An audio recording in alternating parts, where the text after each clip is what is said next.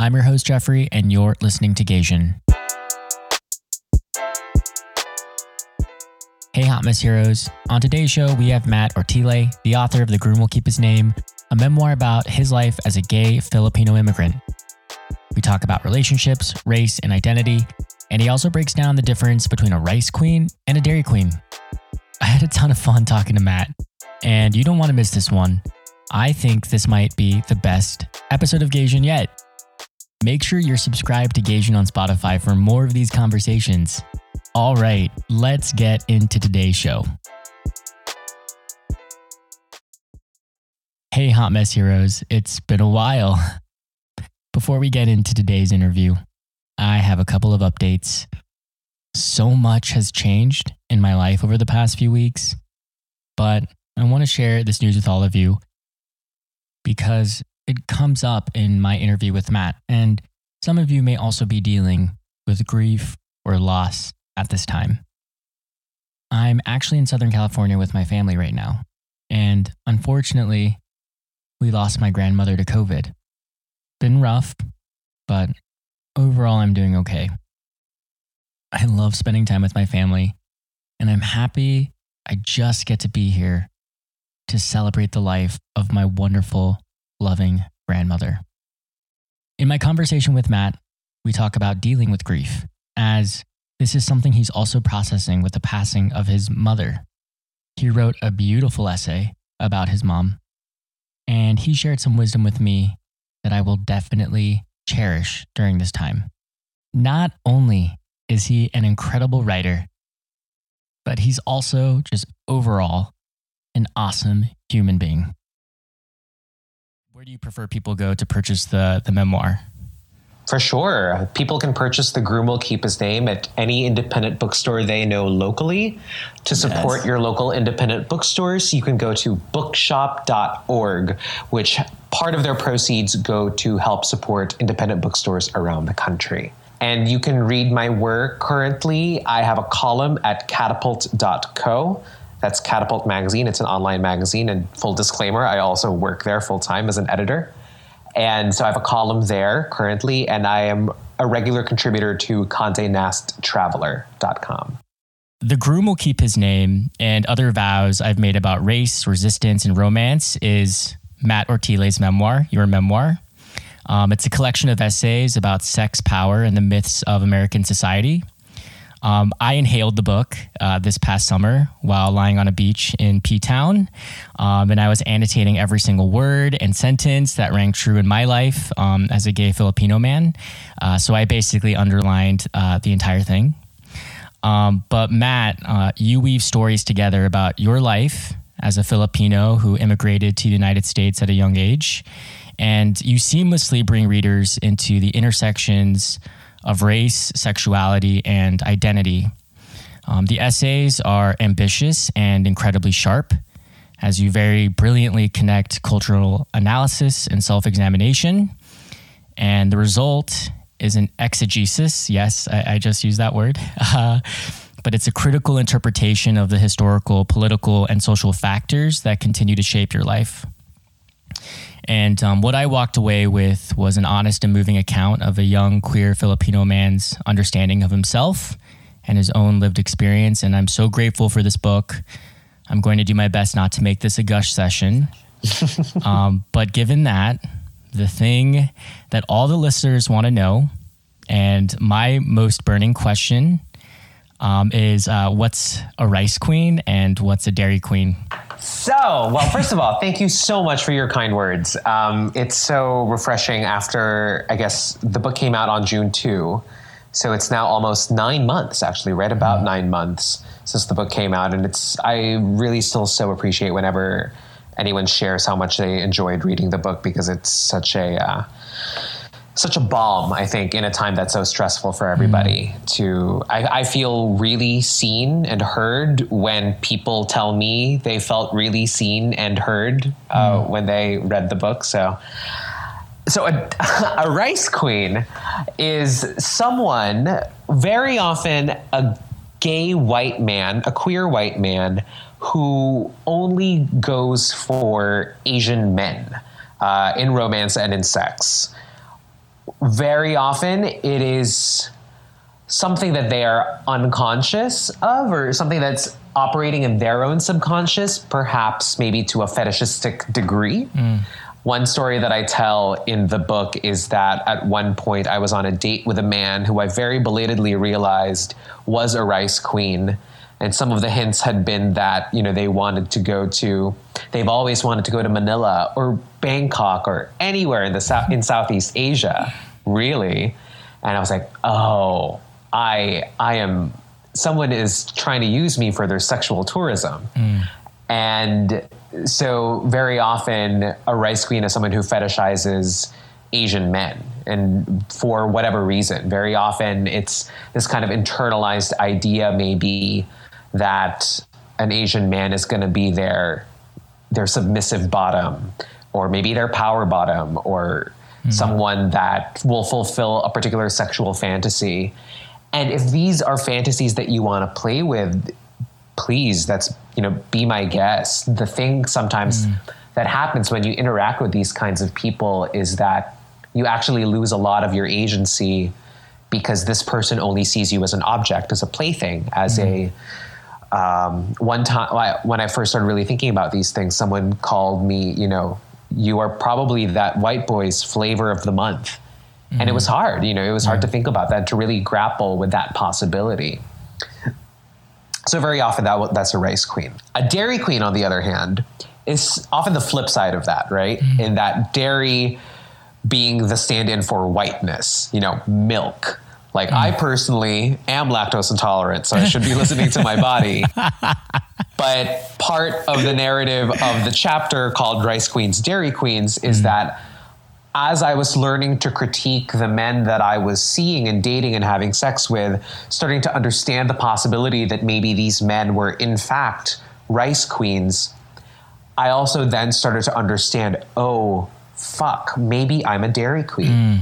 Maybe I've only dated white men for a particular reason. I kind of wrote it off, right? As maybe in my very early 20s, in my late teens, being like, well, I've only really dated white men or kissed white boys or slept with white guys because I'm in a very white space. I went to college at Vassar. I went to college in, the Northeast, and I was surrounded by all of these intelligent, good-looking white boys, but there were also good-looking, intelligent brown boys who looked like me, good-looking, intelligent black boys.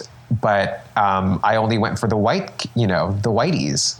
And I had to really think about what kind of sexual education did I experience that I am only thinking of, a Mr. Jones, a Mr. Ford, a Mr. Hughes, rather than a Mr. Chan or a Mr. Gomez, So it was really one of my favorite chapters in the book to write, and it was something that stayed in the book in every stage of its evolution. There was always going to be a chapter about this kind of colonialized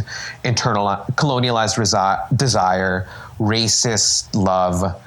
And so I think it was one of the really key parts of the book that I think illuminates a lot of the other later chapters, because you kind of have that as like a foundation. Like now you've been kind of introduced to the concept, and we can kind of go deeper into these ideas as the book progresses.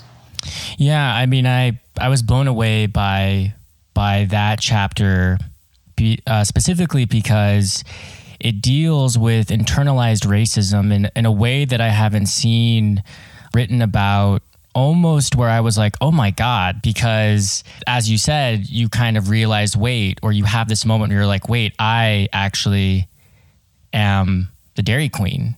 You further, explore why is that the case? One of the dimensions of racism that a lot of people don't talk about is internalized racism. And so how did you begin to explore that by thinking it through how it played out and manifested in your romantic relationships, but then also how it was impacted or shaped by the history of the Philippines, of, the colonial history of the Philippines? One of the main themes that I always wanted to keep in the book was the relationships, right? The sex, that kind of romantic, very intimate, personal, those kinds of contexts.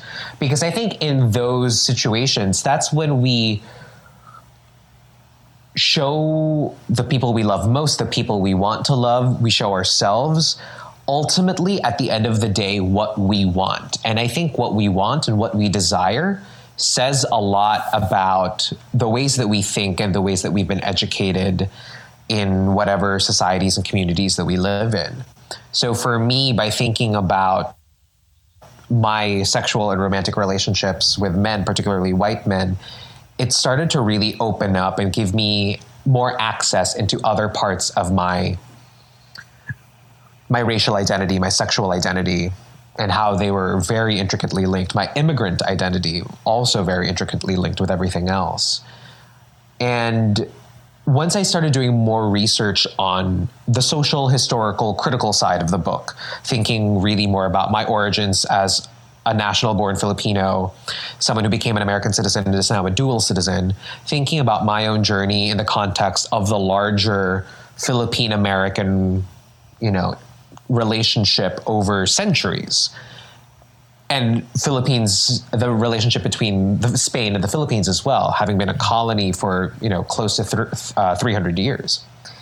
It became really more and more apparent to me, thinking about these two kind of big ideas, sex and colonialism at the same time. The connections between the two were so clear to me by the end of writing the book, because in a relationship, you very often, I think, some of us can fall into the trap of thinking that another person can save me, right? We often think of, when I find my soulmate, I will be a complete person. I will be redeemed. I will feel finally like I have succeeded. And when we think of colonial relations, particularly I'll speak specifically about America, the United States and the Philippines in relationship to emancipation from Spain. Spain fought America for the Philippines. And then so the US ostensibly said that, we'll join forces with you to the Philippines. We'll join forces with you to, expel Spain from Asia.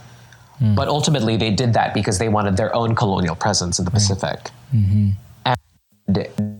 And obviously, the Philippine rebels were shocked and, how could you do this? But at the same time, it's a two-way street. There were active participants in all of these negotiations. And part, I think, sometimes of what happens in colonialism is you can sometimes continue to submit. You can continue to accept sometimes the superiority of another culture over yours. And I think that's very much how white American imperialism works, and still works to this day, wherein, we still tell people, I don't, but white America will still tell people, you're in America, speak our language, for example.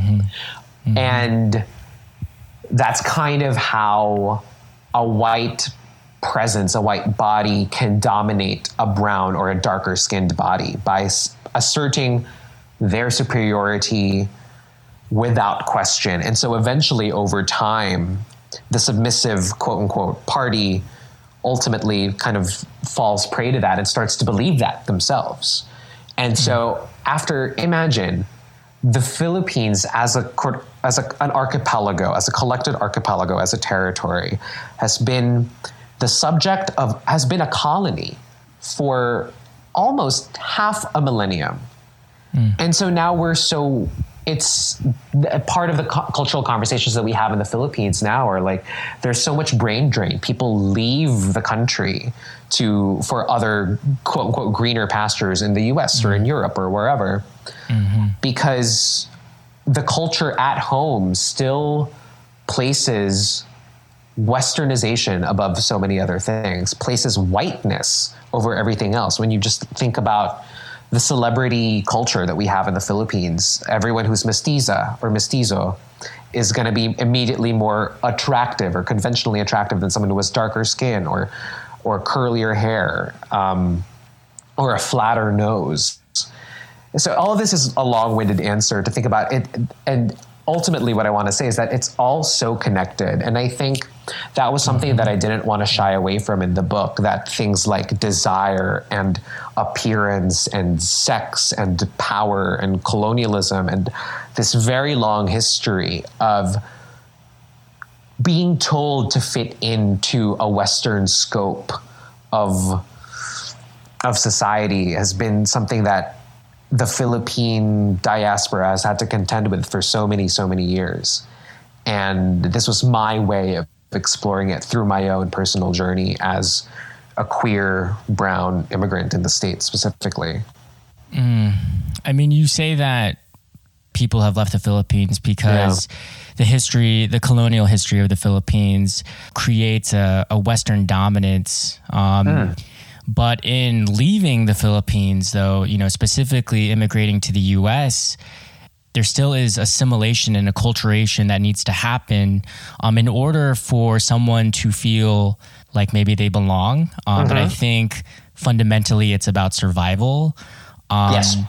So, I mean, how do you reconcile that? Coming to the U.S., leaving the Philippines because it's like this colonial history is so oppressive, but then coming to the U.S., it's like, fuck, I'm actually supposed to assimilate. It's like of so much of what makes me, right? Like I talk about that too in the book, where I felt like to use your words, to assimilate in the States, I feel like I had to really aspire to whiteness and like really try to behave in a white manner. Like I literally dressed like, a Ralph Lauren, Tommy Hilfiger little boy, like trying to, pretend that he was, popping his collars. And anyway, but to that point, right, I think I also want to just briefly bring up too, like the idea as well that there are people who immigrate away from these brown countries, right, is because of colonialism, because Western powers have pillaged our countries for its wealth and resources for so many years, that they're not third world countries or developing countries. They are countries that, quote unquote, first world countries stole from. So as a result, why are you blaming us coming to your country when you have stripped my country of resources? So all of that to say, and then when we come here, we're then made to change ourselves to really feel embarrassed for, bringing fish and rice to the cafeteria in middle school. Like, I definitely had those lunchbox moments, and no, for sure. Yeah, but to your point, like it is a matter of survival, and you just kind of have to escape unscathed sometimes in order to like just see another day. I talk about that a lot in the book, and that was kind of my own MO when I was growing up. It was, don't rock the boat too much. Don't resist, like take the path of least resistance. Don't bite the hand that feeds you. All of those metaphors that rely on complicity towards a broken system. And now I think I was writing the book in 2019 predominantly, and then now having had conversations in 2020 and now in 2021 about how systems have failed us, or perhaps that systems were never meant to help us.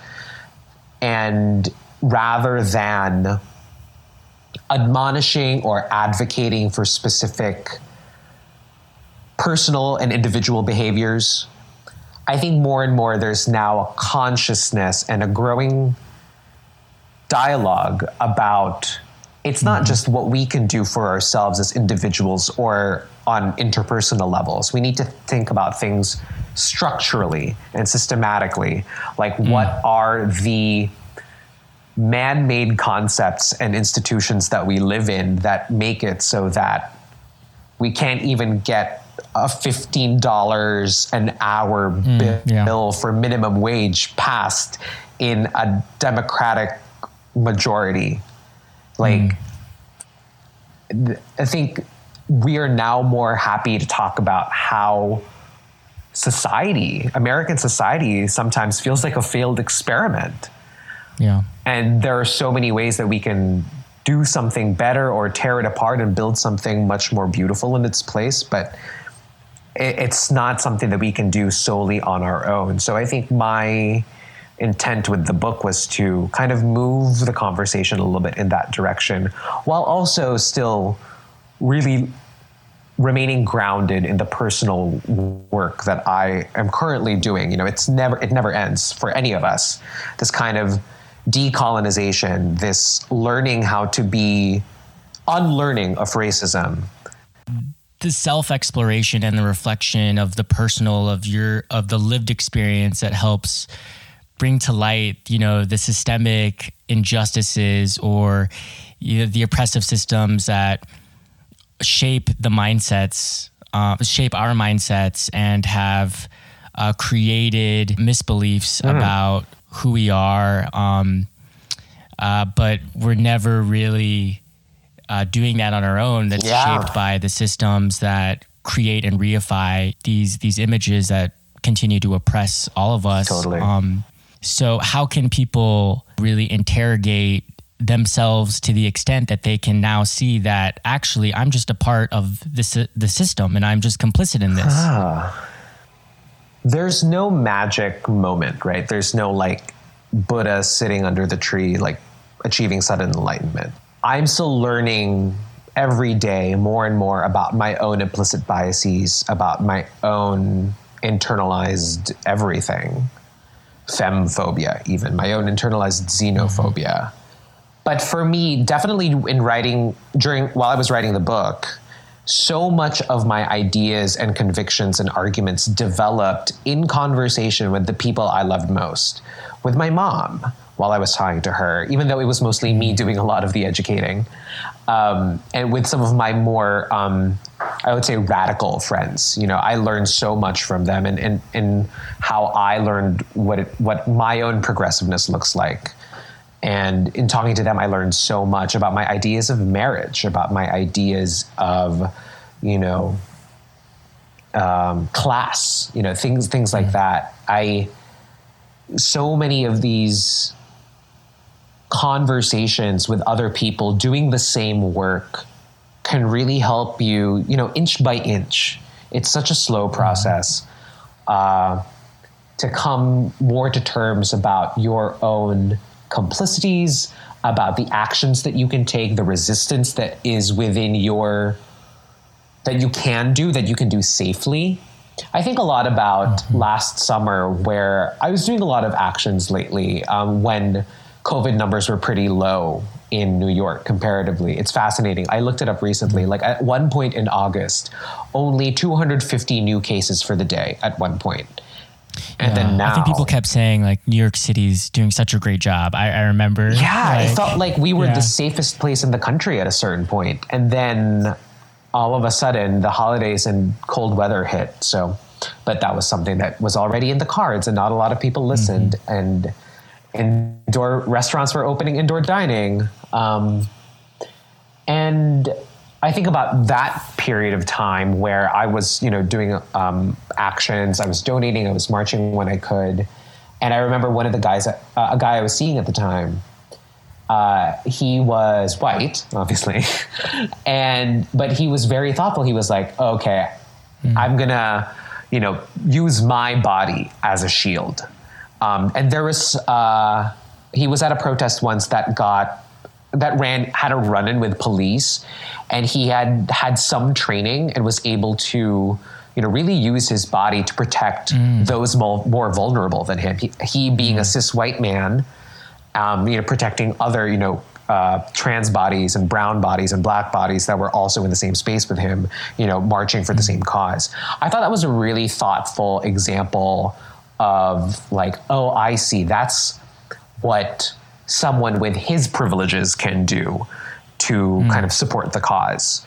For me, I have to figure out what I can do. Now more lately, obviously social gatherings in any kind of regard are very risky. So more lately in the past couple of months, I've been thinking about where's my money going and where are my donations going. But that's for me, that's what my own kind of, so all of that to say, right? You work with others in all regards in your own personal journey.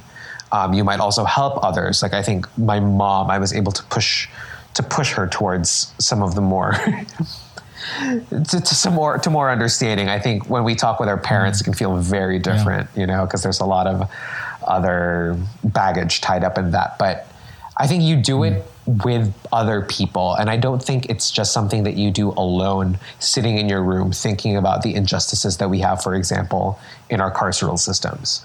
Yeah. And I think the less scared that we get about talking about these really hard, tricky things and being able to say, no, I don't know yet, but we can talk about it and learn more. I think a conversation like you and I are having, you know, more people need to be talking like this, and knowing that it's not about fighting or not trying to start an argument. It's just really about pushing each other to grow, I think. But I think this got away from me a little bit. But yeah, I mean, I'm always going to advocate for like talking to your friends, talking to other people doing the work, talking to people who know more than you, because it's only going to help. Yeah, I mean, you've even said, you know, don't be afraid to sort of like figure yourself out like publicly. Like, and I guess, I mean, we're all still trying to figure ourselves out, but when do you, or how do you decide to let other people into your process of figuring yourself out? When do you, I mean, I'm just thinking about for myself, like coming out, there was such an internal and like heady process for me. And I didn't let people in, you know, until very late into my life. But yeah, how do you make a decision, or how do you make decisions about letting people into your self-exploration? I love that you brought that up, Jeffrey, because I think coming out is so personal, right? And I think we talk a lot about coming out when it's safe, coming out when it's right, coming out when you feel supported. And I think some of those kind of best practices or rules of thumb are something we can bring in more broadly, because so much of it does feel like I can only talk about certain things when I feel safe, right? And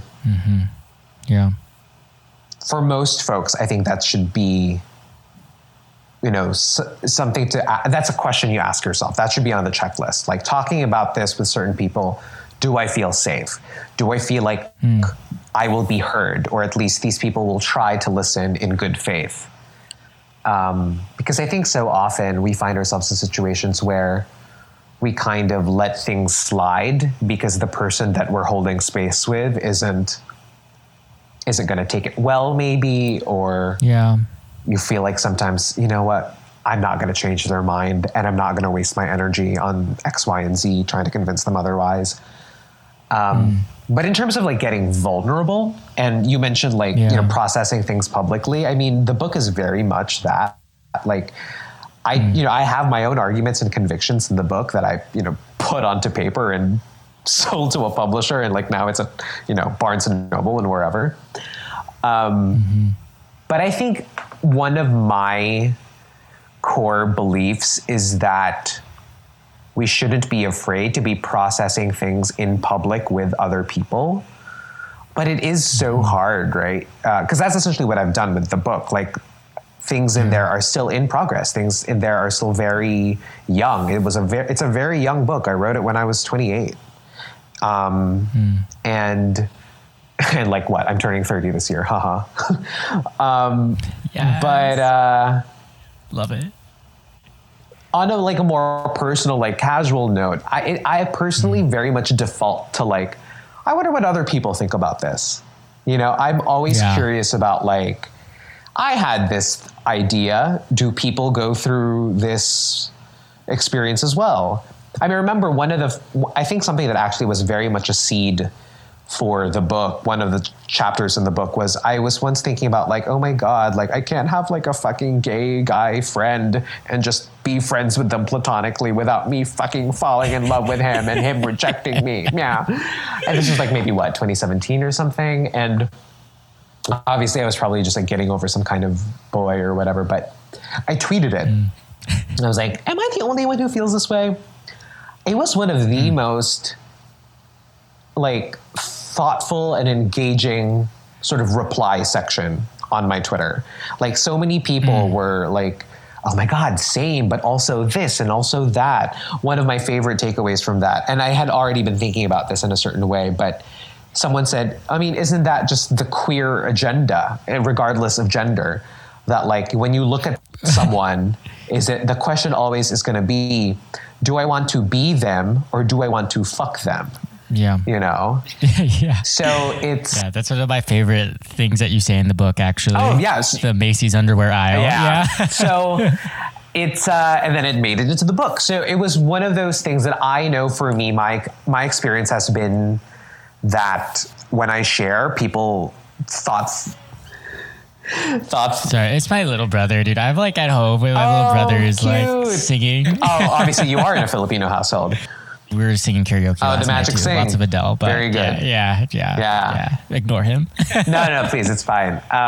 But yeah, all of that to say, like, I have always found that when I share, people engage well, and, you know, we build conversation and dialogue, and then it helps me find some framework or some place to start with the next thing that I'm writing. It's curious how it happens that way. Like, of all the things that you say or put out into the world, does it still surprise you what people pick up on or resonate with most? That's a great question. I think so. These days, maybe less so, just because the book has been out for, you know, almost a year now. Mm-hmm. So right now I'm currently writing this column at Catapult about grieving my mother. She passed away last summer, 11 days after. It's a beautiful, beautiful essay. Thank you.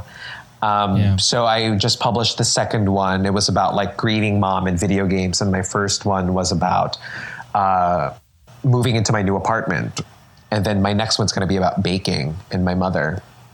And so I have been talking about these things broadly and generally piecemeal on Twitter. And once I started putting them together in essays, so the apartment-ish essay last month or 2 months ago, and then the one about video games last month, then things started surprising me because now we're kind of in this other kind of realm of emotional conversation, because obviously Groom is very much about like, I expected it to speak to queer folks, to Asian folks, to people of color, to immigrants. And so I was kind of could expect what will hit with people. And then now it's a little bit more new to me. Obviously, my mom's only been dead for about 9 months, and it's all very new. The grief is very fresh, and I'm very new to a grief of this magnitude. So now when people email me and send me kind, lovely notes, you know, they'll say, oh, my father passed away 8 years ago, or my mother also passed away just last year, you know, whoever it may be. It always surprises me what people do pick up on. Someone was saying also that, like, I did feel like someone who was saying, I now live in the house where my mother died. And so told me a little bit about their experience so far. And it was really fascinating to see how our experiences differed, but how some of our emotional, the things that we're feeling, it kind of resonated with each other. So it's really interesting now to be putting work out and knowing that I'll probably make my next book and base it on all of this, and having other people be really a part of this conversation, and really strangers helping me figure out some of the heavier and most difficult things that, you know, I'm going through right now. It's really fascinating, but I've been just so, it's surprising, yes, to answer your question, and also just so reassuring. People have been so kind. It's, I so welcome it, and it's only given me more conviction to be writing about, you know, my grief, fresh as it is. Because I think very often when we look at people who write about grief or loss, there's a great gap of time from the sort of inciting incident and then the publication of a book or a movie or a TV show, whatever the case may be. And so, but it was really important to me to write about it while it was happening, because it was my own way of kind of chronicling things. And it's funny, like on a lighter note, like I am not the best kind of journaler. I don't keep a diary very well. I try and I fail. But me writing notes like, oh, this is going to be in this essay, this is going to be in that essay.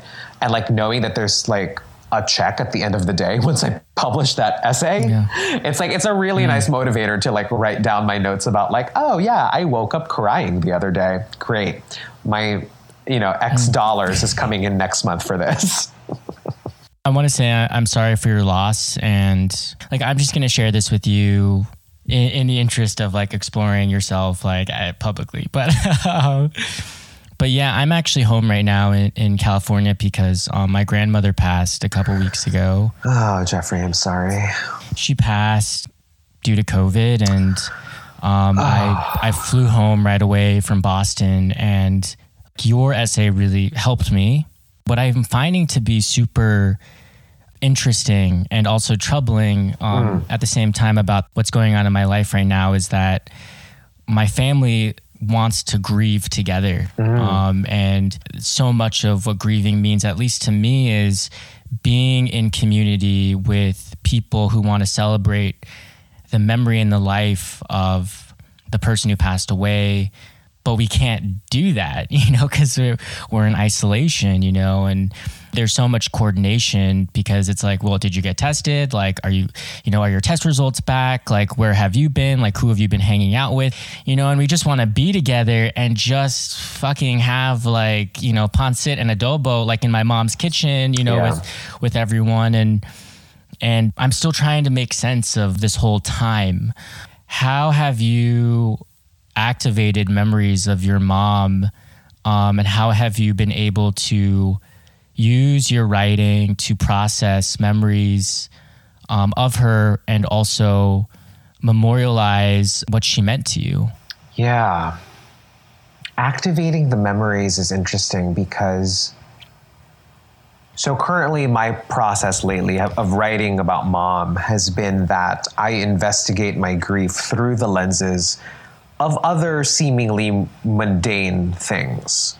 Moving into an apartment, video games, next is baking. And I was so close with my mother, or I am so close with my mother, present tense, that I always feel like, I would hope, right, that I would know what she would say about X, Y, and Z. Or that she has been such an integral part of my life that there's no part of it that she didn't touch. When I think about video games, I think about, my mom's limitation on my Game Boy Color when I was growing up in the Philippines. Like, no Game Boy past, bedtime. Or like, yes, you can bring it on a field trip. Or, okay, we'll go to the mall and you can get a new game, but your budget is 2,000 pesos, whatever. Or if it's about baking, which I'm very much in the throes of right now because I'm writing this draft, is that, I got a KitchenAid stand mixer and I was like, oh my God, I finally have the space in the new place. It's on sale. Let me get one. I don't know any fucking recipes. Well, except for one, I have mom's recipe for cookies. So like, what does that mean to me? Like, and so kind of everything unfolds from there. And I have been very lucky in that I can access her in those ways from the most disparate things. Like I see her everywhere, and it's a blessing and a curse, certainly. Yeah. And I'm writing it down now while I still can. So when in last summer, when it was very, very fresh, I was reading a bunch of other grief books.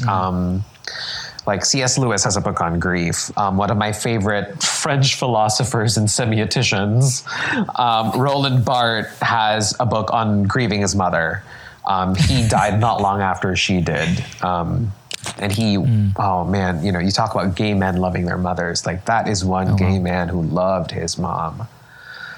And so he was writing, and so speaking of Barthes in particular, he has this, it's mostly notes. He wrote notes to himself on like little index cards. Actually, they're not even index cards. They're like cut up pieces of paper, like quartered from like, anyway. I love the guy. And like, I'm thinking of doing one essay about him and mom, actually, his grief and my grief. And So he was writing all of these notes and talking about who he saw that day, how he felt that day, living in the house where his mom died. And at one point he makes a note about how like, I'm already forgetting her voice. How, like, essentially the emotion being like, how the fuck can I forget her voice? Like, wow, that's fucking rude. What is happening? And I started to feel that a little bit too. And, you know, we now in our present day have the privilege of things like videos and like, you know, more easily pictures you can more easily reproduce. And I keep listening to my grandmother's voicemails. There you go. So we have that technology of like, we literally have our loved ones archived, and it's so easy for our, it's available to us at our fingertips. He didn't have that. Bart didn't have that. And so but even then I'm still kind of like, I do keep watching this small video of mom, and she doesn't speak much in it, but like, it's just incredible hearing her voice, you know, before the cancer, you know, like that, you know, illness really changes a body and changes a human. And anyway, all of that to say, I am writing, you know, and I am accessing these memories and, you know, putting them to paper, to web page while I can, before it all, you know, kind of gets too buried under the trauma. Like last night, literally just last night, I read an essay that I published in maybe July about mom. And I didn't remember really writing a lot of those words, but I remember those words coming so easily to me in the moment when I was writing it last year. But then now last night at like, what is it, March 4th, 2021, I was pleasantly surprised by some of the things that I was able to write down, because I didn't remember those feelings, or I have moved maybe past beyond those feelings, or those feelings have evolved maybe. But it was just so helpful and reassuring that like I was able in that moment to keep a little bit of like a time capsule of what that, you know, that window of my grief was like. So I feel very privileged and very blessed that this is kind of the work that I do. And this is the creative work that does fulfill me and does help me on a personal level, even though it is difficult. And I know that, you know, we all grieve in our own different ways. And I'm glad to have found something that helps me personally. Yeah. Yeah. Thanks so much for sharing that. No, Matt. thank you for sharing. I'll definitely take that with me day to day. As we wrap up here, awkward Janice. No, I really appreciate your kindness and just connecting and helping me make sense of where I'm at right now in the process. And it's so important to, while her memory is so fresh, and while I'm in this stage to write and to express and to remember also where I'm at right now too. And so I appreciate you sharing those words. If I may too, you might be more ready than I am for this part because you're home. But like for me, I haven't seen any family member, like, you know, biological family member. I have my chosen family, but like my family of origin, I haven't seen anybody since January of 2020, since they're all in Manila and I'm in Brooklyn and I can't travel because of COVID. So one thing that I know I want to do is talk to other people, talk to her siblings, talk to her best friends, talk to my dad more often, really my stepdad. And, you know, for more stories about her. I mean, my stepdad and I talk often about mom, but, you know, other folks like my ninangs and my titas, you know, like her, like chosen sisters, like I'd love to hear their stories about her, like to have some access to memories that I don't have. That's and right. to really paint a fuller picture of my mother. Who was she beyond just my mother? And so I bring it up because I feel like you would, you know, while you're home, I think it's like just kind of, it's what we do as Filipinos. We tell stories about the people who are no longer with us and those that we love. And so I think it would be an organic step. And I'm so grateful and, you know, happy that you get to have that right now, that you are home with, you know, your brother, was it, who was singing in the background? Yeah. We've literally just been like singing every day, but singing in the background. It's what your Lola would want. My last and final question, I guess, to you is, what's your adobo recipe? I've seen that you're like really going hard on this and on Instagram. I'm like, dude, your stories have been really good. Yeah, so part of my pivot to lifestyle content has been doing more baking and food content for my Instagram. So to get more baking recipes, I subscribe to the Times cooking kind of section. So that's the only part of the Times that I pay for. Is it the coconut milk one? Yes, it's by Angela Di Mayuga, who I believe still runs No Bar at the Standard in New York City. But Angela's amazing. She's a queer Filipinx chef. And so her adobo recipe is what I currently use. I only cook for myself, obviously, since I live alone, but her adobo is like, probably feeds like 6 or so. So my first time making it, I halved the entire recipe. So like where it called for 1 cup of soy sauce, I used a half cup. Because I also used half the amount of chicken that she called for. Yeah. But then the first time I made it, I was like, this is good, but I feel like it could be more intense. So when I made it most recently, I kept all of the proportions, all of the sort of measurements, but still just reduced the chicken. So I used the full cup of vinegar, a full cup of coconut milk, you know? So, and that was just so much more flavorful, so much more intense. It was amazing. It's really wonderful to be able to do that for myself now. I feel like the thing that is interesting for me, it then brings up all of these other sort of familial questions that I have, which is like, why did no one ever really teach me how to cook? Like, mom never really taught me how to bake. I've had to learn how to bake on my own. So like, this is a way where I am a little bit at a distance from other Filipino families where, oh yes, my lola's recipe for embutido has been in my family for ages, you know? And it's like, I didn't fucking get that. Like my mom didn't really cook. My mom baked, but like when we moved to Vegas when I was 11, I was making, you know, pasta for her after she came home from work. Like she never taught me. So like, it's interesting now to like, oh, interesting. Like there are parts of my upbringing in my youth that are actually not to say that that's thorny, but you know, like it's not so traumatic that I cooked for my mom because she didn't know how to cook. Yeah. But I guess, we'll unpack that in therapy, not at a podcast. But it was interesting. It was like, oh, okay. Like there is I'm accessing parts of my memory that I haven't really gone into in a while. So, because so much, I think. Yeah. I mean, so you're like teaching yourself this recipe and then it's activating these memories of family and home. It's very weird. Yeah. And I think too, because food is so sensory, right? Taste, smell, touch, sight, you know, when you see a meal.